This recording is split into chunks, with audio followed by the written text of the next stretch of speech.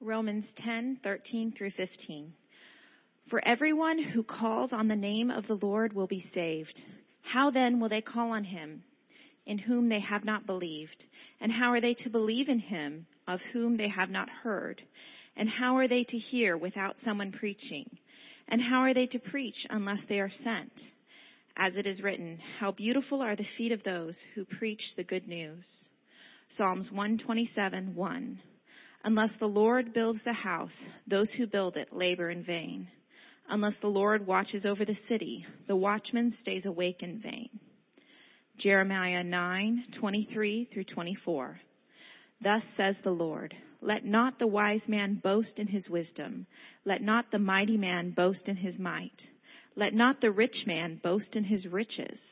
But let him who boasts boast in this, that he understands and knows me, that I am the Lord who practices steadfast love, justice, and righteousness in the earth.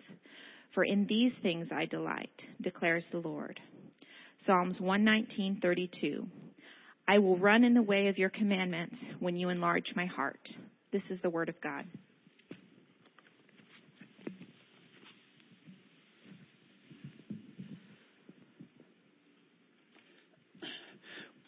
Well, as Chauncey mentioned a moment ago, it was 8 years ago today that the Christ Community Church family gathered for the first time. At that time, it was actually just a team of 8 of us. When we talk about planting a church, there wasn't some big church plant launch. There was just 8 friends gathered in Chauncey's living room. And praying for South Oklahoma City. And then we all were moving into the neighborhood here and spent the next several months, the next year, and really the last 8 years, building relationships in the community, trying to learn how to follow Jesus, how to love one another, how to share the stories of Jesus with our neighbors, and as more and more people respond to the gospel, how to live as faithful disciples of Jesus together. So that's what we've been doing for the last 8 years. And so that was the first Sunday in June of 2010. When the first Sunday in June of 2011 rolled around, we said, hey, let's have like a birthday celebration anniversary party and take that as a time to look back over what God has done over the last year and give him thanks and reflect on what he's taught us, and then to look forward to reflect on where we sense that God is leading us going forward. And that was fun, and so we kept doing it. So here we are, 8 years later. So every year at the first Sunday of June, we take a break from what we've been doing on Sunday morning. Lately, we've been studying the Gospel of Mark. So next week, we'll get back to the Gospel of Mark and continue studying the life of Jesus from that Gospel. But today, here's what we're doing. It's not so much going to be preaching. I mean, I may get worked up and preach. Chauncey may get. But we really just want to have kind of a conversational time. Chauncey and I each did this. We just prayed and thought for a while and tried to reflect on, is there one scripture that comes to each of our minds that can help us reflect upon what maybe God has been doing among us or teaching us in the last year? And is there one scripture that comes to mind about maybe what God wants to root us in right now going forward? And that's the 4 texts that you just had read to you. So this will be a fun, exciting time, and we want to share with you a little bit. Chauncey, would you lead us in prayer, and then we'll dive into this? Well, Father, thank you so much for this opportunity. Again, you've been so good to us. And we ask now, Father, that you would, by your Spirit, open our minds to the gospel, open our minds to your word. Lead us. We pray that you would use John-Mark and myself to bring a message of joy and hope and love to your people. Pray that your church would be built up this morning, would be unified, and pray that Christ would be exalted among us. And we know that when we pray a prayer like that, we expect you to answer. Thank you for inclining your ear to us. Thank you for hearing us this morning. God, we ask you to be with us in this time. We pray this in Jesus' name. Amen. Amen. Well, the first text that Amanda read to us and that you see there in your bulletin is from Romans 10. That's the text that came to my mind as we think about the last year. And the reason is I feel like the last year has been a year of sending for us. Sending. And if you look down at verse 17 in Romans 10, you'll see this word sent. And verse 15. Said that wrong. And how are they to preach unless they are sent? So everybody say sent. It's been a year of sending. And the person doing the sending, by the way, here in this text is God. And this is one of many sending passages in the Bible that reminds us that God is a missionary God, by which we mean God loves us, but he doesn't just love us. God has love for people in corners of our city who are hurting, who desperately need the love of God, but do not yet know the love of God. God has love for people in inner cities across our nation, in urban and in rural communities and in suburban communities across our nation. God has love for people in war-torn countries across the world. God has love for people in Africa and Europe and Asia, and you get the point. All over the world there are people loved by God, and He wants to bring the healing, restoring love of Jesus to those people. So God's love is on the move in the world, and He wants us to participate in it. Now, to help us get a little context, back up with me to verse 13 for a second. And this is a great verse. For everyone who calls on the name of the Lord will be saved.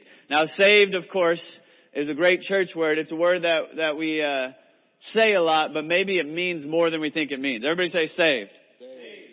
Now, if you grew up in Oklahoma, or maybe I grew up in Texas, in this part of the country, when you hear the word saved, maybe some pictures come to your mind. And the picture that came to my mind growing up was a picture of like at a church service or a revival service walking down an aisle and saying a prayer and then saying, I got saved.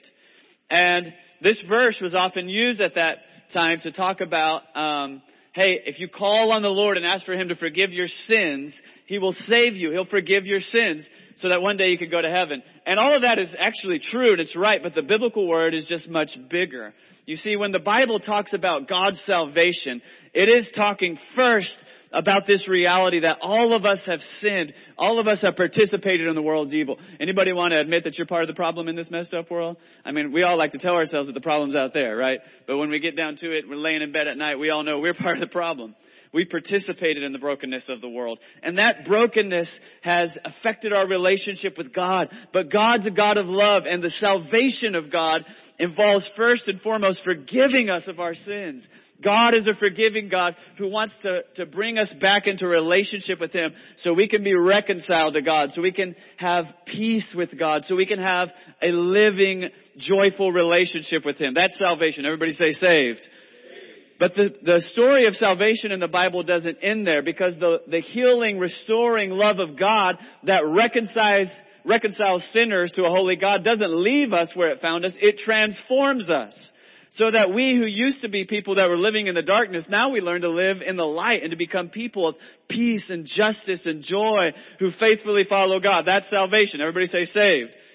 But it's actually doesn't stop there, because it's not just about us individually. The salvation of God that reconciles us to God also reconciles us to one another, so that all God's children, red, brown, yellow, black and white, young and old, American, Mexican, Chinese, wherever you're from, we learn to live together in a community of love and peace. That's the salvation of God. Everybody say saved.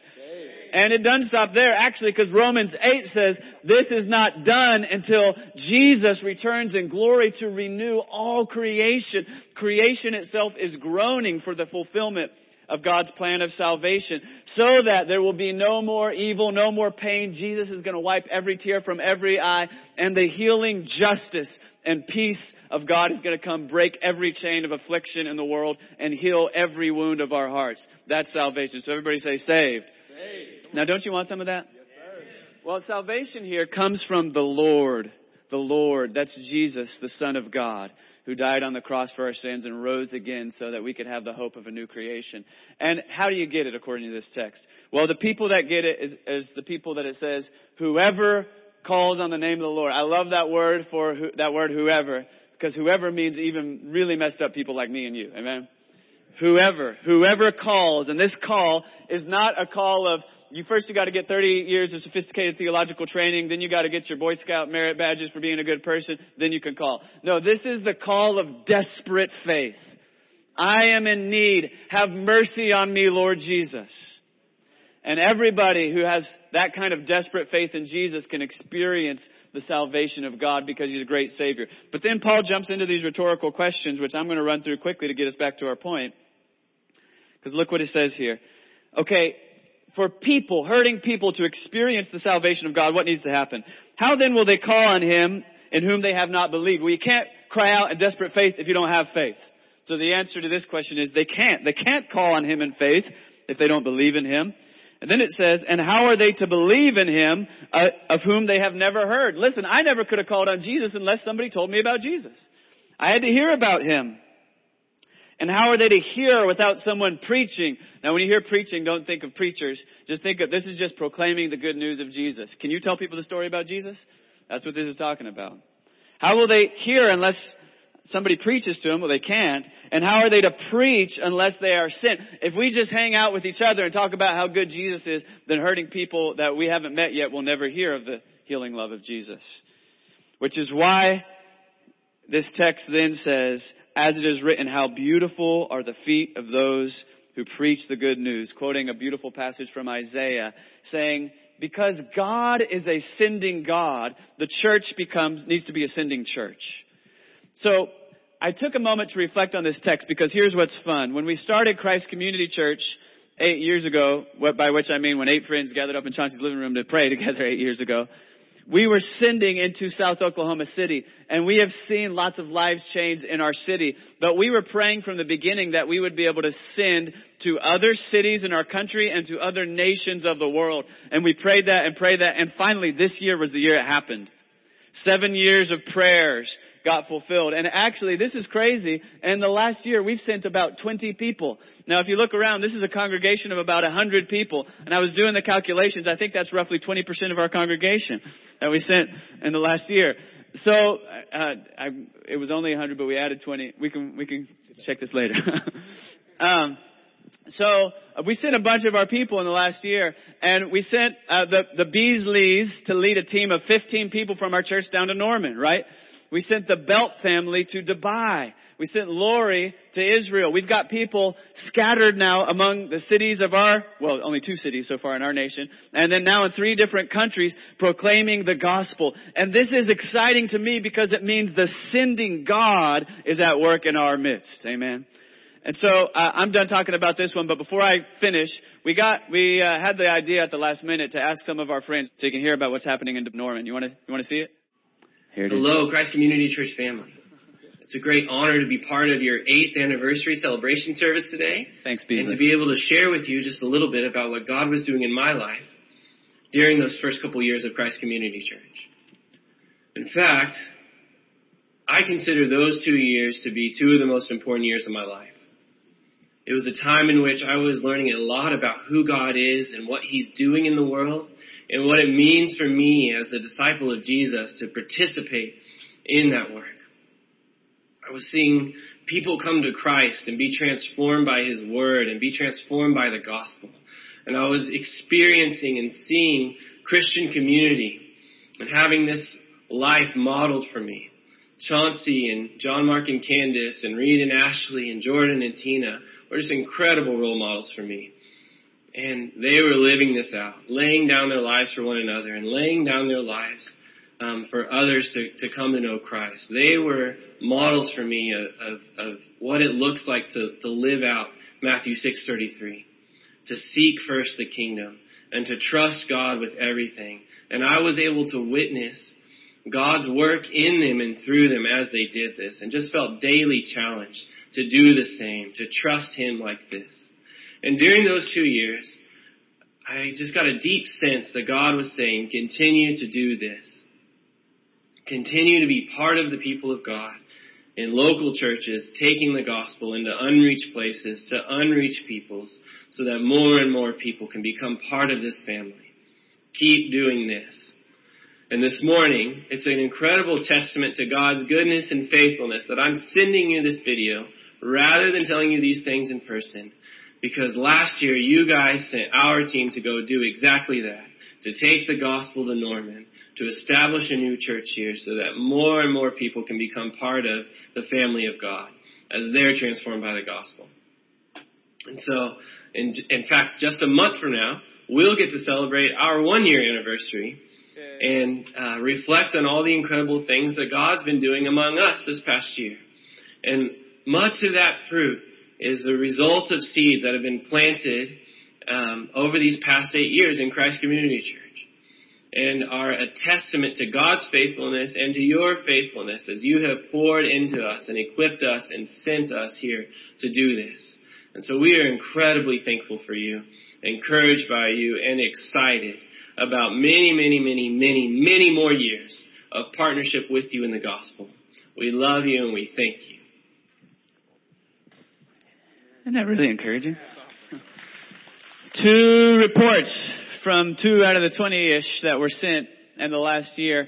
And I just wanted to share that for 2 reasons. One, I want to say thank you, God. Thank you, God, for allowing us to participate in the outward movement of God's love in the world. And second of all, I want to encourage you. I know as we're on our grind day after day in South Oklahoma City, we experience a lot of pain. There's a lot of hurt. Sometimes it feels like in the ministry of making disciples, it's 3 steps forward, 2 steps back, 3 steps forward, 4 steps back, 2 steps, and it's easy to get discouraged.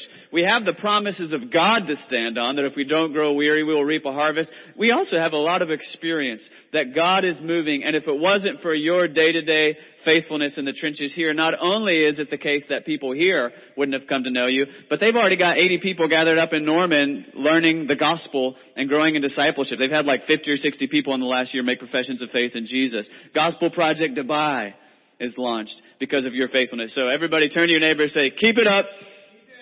Don't get discouraged. Chauncey, I went way too long on that one. We're going to be here all night if I do that again. Could you set the pace on being concise? Yeah, we're going to try. Here we go. So God's been good to us, and we know that. We see that. We just heard about the good work He's been doing in our midst and outside of our midst. Both of those are really encouraging, really exciting. And the verse I want to focus on is the next one printed in your bulletin, which is Psalm 127, verse 1, which says, unless the Lord builds the house, those who build it labor in vain. Unless the Lord watches over the city, the watchman stays awake in vain. Now, if you've been with Christ Community Church for a while, you may be experiencing some deja vu when I read that passage, because it seems like at least every year you see John-Mark and I sitting on stools and you hear that verse, Psalm 127, verse 1. And we keep returning to that verse because here's the reality, is that the glory belongs to Jesus. Everybody say the glory belongs to Jesus. The glory belongs to Jesus. Psalm 127 is attributed to Solomon. And he was the son of David, the king of Israel. Now, Solomon knew something about houses. He built 2 of them. One of them was the temple, which took about 7 years to construct. One of them was his own personal palace. Took about 13 years to construct. But here's the thing. Solomon was not a builder. Solomon wasn't an architect. Solomon wasn't a planner. Solomon wasn't a designer. The thing about Solomon, the thing that Solomon had going for him was that he was the king's son. See, if you look at 1 Chronicles chapter 28, verse 2, it tells us that King David, Solomon's daddy, had it in his heart to build a house of rest for the ark of the covenant of the Lord. David had it in his heart to build a place, a permanent place on earth where the covenant relationship between God and His people would be manifest, where His covenant of steadfast love and faithfulness would be seen and would be felt. And that place had been the tabernacle, right? The tabernacle that moved all over the place. But he wanted a permanent location where God's people could experience God's presence whenever the time was right. There was a place where fathers could bring their families to remind them that they were part of a massive story of God's redemption. And he wanted a permanent place where God's people could come to worship and to feast in the presence of the Lord, their Redeemer, who brought them out of Egypt and who gave them an identity as God's people. That's what David had in his heart. But what we know is that God didn't allow David to build that temple. He gave him the plans for the temple, but He didn't allow him to build the temple. In other words, God commended David, but He didn't commission David.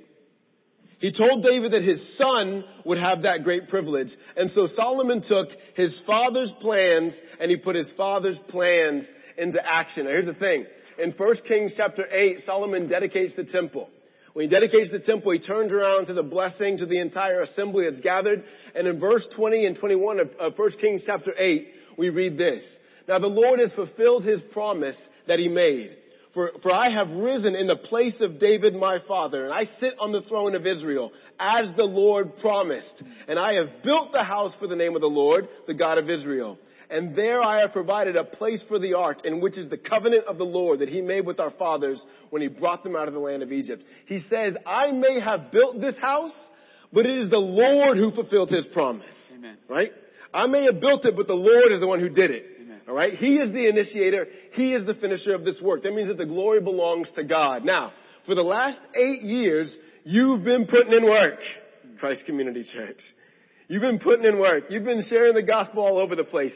You've been mentoring kids. You've been working to build strong families. You've been doing your jobs with excellence. You've been trying to be witnesses of God's redemption in your workplaces.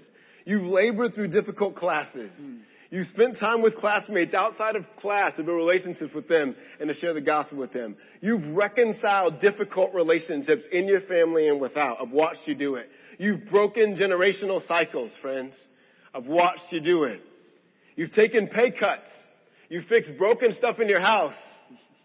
And you've done it because God is a God of steadfast love and faithfulness who demonstrated that love by giving his son to establish a permanent covenant of steadfast love and faithfulness with you, and to all who turn from their sins to trust in Jesus. Jesus, the eternal Son of God, who died and rose again to build a house for God to dwell. And that house is you.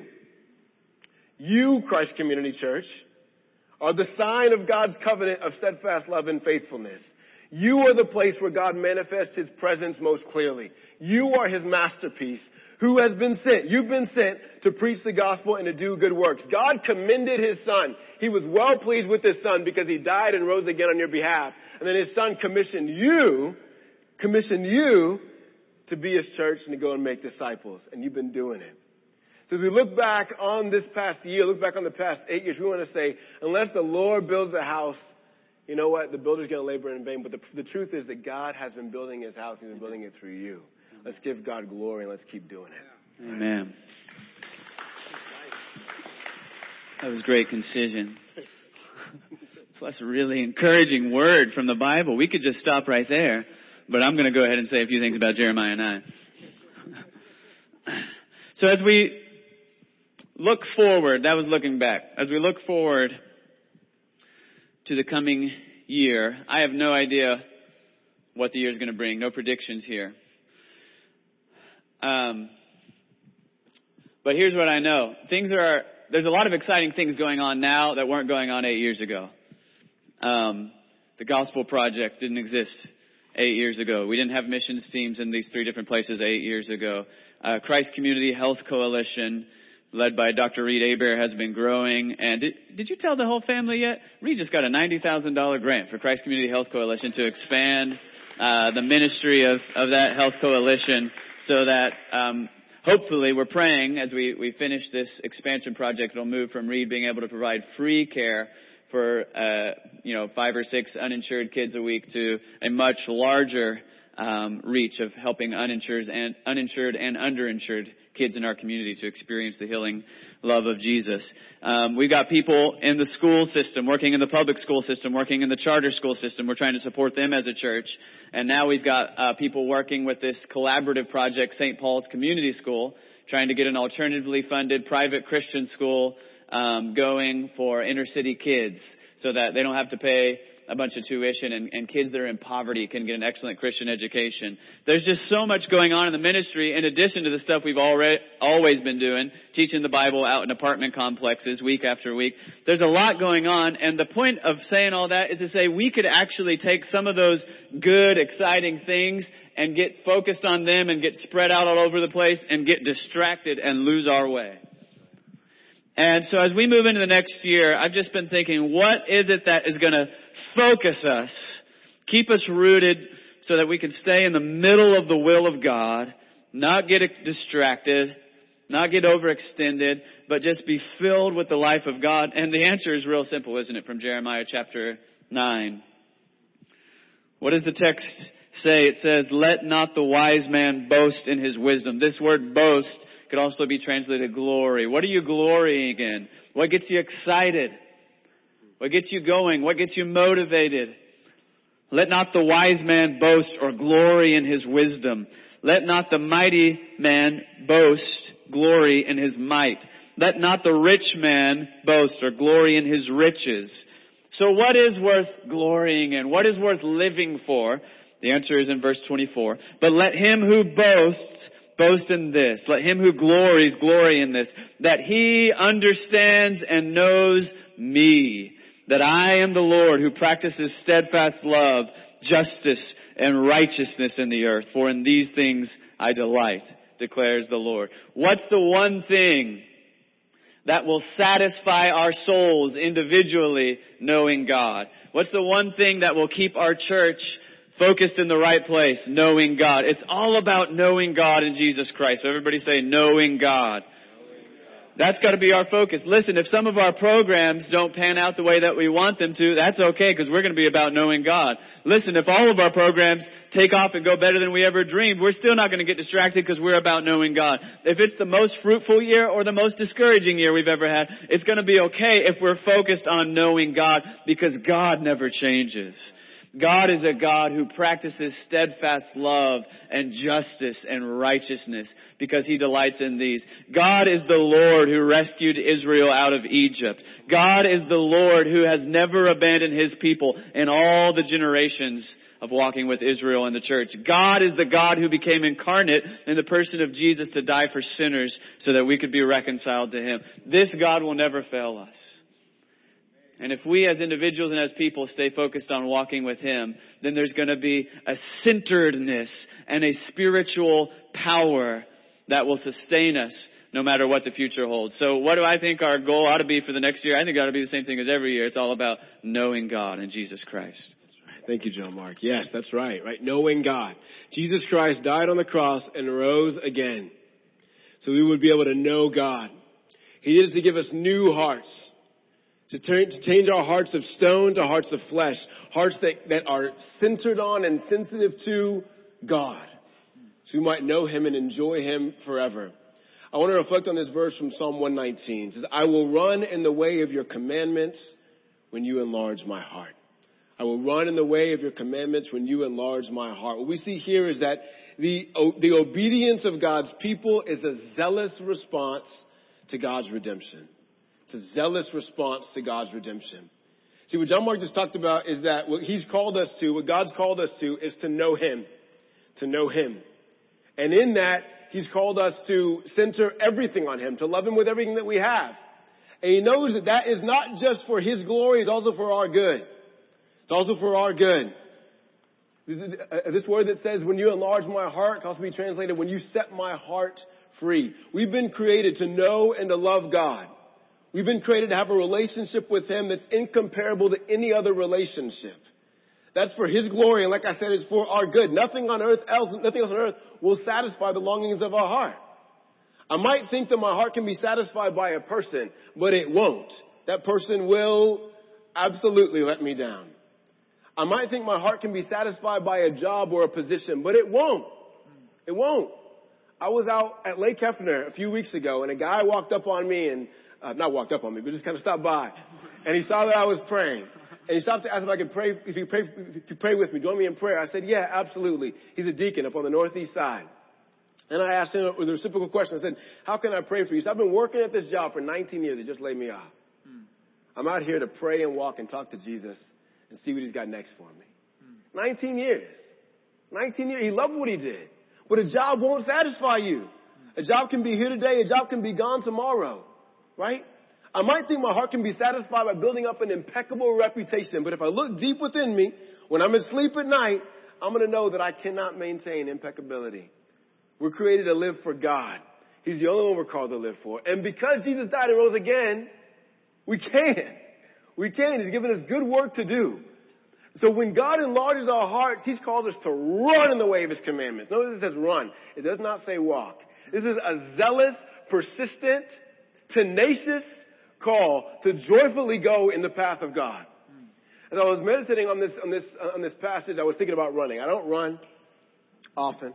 I run to chase stuff, not to run for any other reason. Just chase frisbees or balls or whatever. I just don't run. But I started thinking about this idea of running and about this idea of God widening my heart in order to run with perseverance in His way. And I started thinking about this and was reminded of the 2016 Olympics. If you guys watched the 2016 Olympics, there was one particular race. It was the 4x100 U.S. women's semifinals. You remember this? Some of you might remember this. I don't know, brother. That's all good. I'm watching. I'll tell you what happened. Please do. Here's what happened. U.S. sprinter Allison Felix was the third leg, and she was running. And she came to the straightaway and tried to hand off the baton. But the problem was she dropped the baton trying to hand it to English Gardner, who was going to finish the race. Now, the U.S. women's team won gold the previous Olympics. They were hoping to win it again. But as soon as that baton hit the ground, they were disqualified, right? All Olympic dreams out the window. But they decided they're going to finish the race, right? Like the Jamaican bobsled team, they're going to finish the race, right? They dropped it, but they're going to finish. So they finished the race, and they appealed the disqualification. Now, when you look back at the film, you can Google it, you can YouTube it, go back, look at the film, and what happened is the Brazilian runner in the next lane crossed into the U.S. lane and they think bumped Allyson Felix, causing her to drop the baton. Right? So they won their appeal, and that afternoon they got to run the race again. But this time they were the only team on the track. Only team on the track. They had to beat a time, I think, of 42.10 seconds, and they beat it. They went to the finals and they won gold for the second Olympics in a row. Now, what's different between the two races? The first one, they dropped the baton. The second one, they didn't drop the baton. The first race, Allyson Felix was hindered, right? Somebody got in her way. Her path was closed. But the second time, they were the only ones on the track, and she was able to run unhindered, and she finished the race, and then they won gold. What's the story there? Hebrews 12 says, I want to throw off everything that hinders. Everything that hinders and the sin that so easily entangles, so I can run with perseverance the road marked out for me, setting my eyes on Jesus, the author and perfecter of my faith, who for the joy set before him endured the cross, scorning its shame, and then rose again. Why? So that we can live after him. We have an inheritance set in heaven for us that will not be hindered. It is secure because Jesus died and rose again. If you've trusted in Christ, that is yours. That is yours. Which means we can enter this next year running zealously and joyfully the race marked out for us with integrity and with courage and with boldness and with love. Why? Because God, through Jesus Christ and the power of his Holy Spirit, has enlarged our hearts. He has freed us from our sin. He has freed us from everything that could possibly hinder us so we can run to get the goal, right? That's what he's called us to. So let's get after it. That was a good word. Did y'all hear the Cool Runnings reference? I got that one. I've been unplugged from pop culture for the last 15 years, but those 90s references, I got them, bro. Man, what a good word. We're about to respond to the word of God by taking the Lord's Supper. But before we do that, I just want to bow and pray one more time, giving God thanks for his faithfulness over the last year and praying for his grace, his continued favor moving forward. Would you bow with me? Lord, it is our confession, as Chauncey reminded us a few minutes ago, that unless you build the house, the builders labor in vain. I thank you for your grace, that you have treated us so much better than we deserve, and that you have even used us to extend your purposes in our world. Thank you for allowing this little congregation to participate in your sending work among the nations. And Lord, I do want to pray in the name of Jesus, just pleading for continued faithfulness and grace. Would you keep us from being distracted and make us a people that everything in our lives individually and everything in our congregational life will be centered on the one thing that's worth glorying in, namely knowing you through Jesus Christ our Lord. And I pray this final scripture that Chauncey shared with us, Lord, would you enlarge our hearts so that we would continue running with zealous, joyful faith in the path of obedience, not growing weary.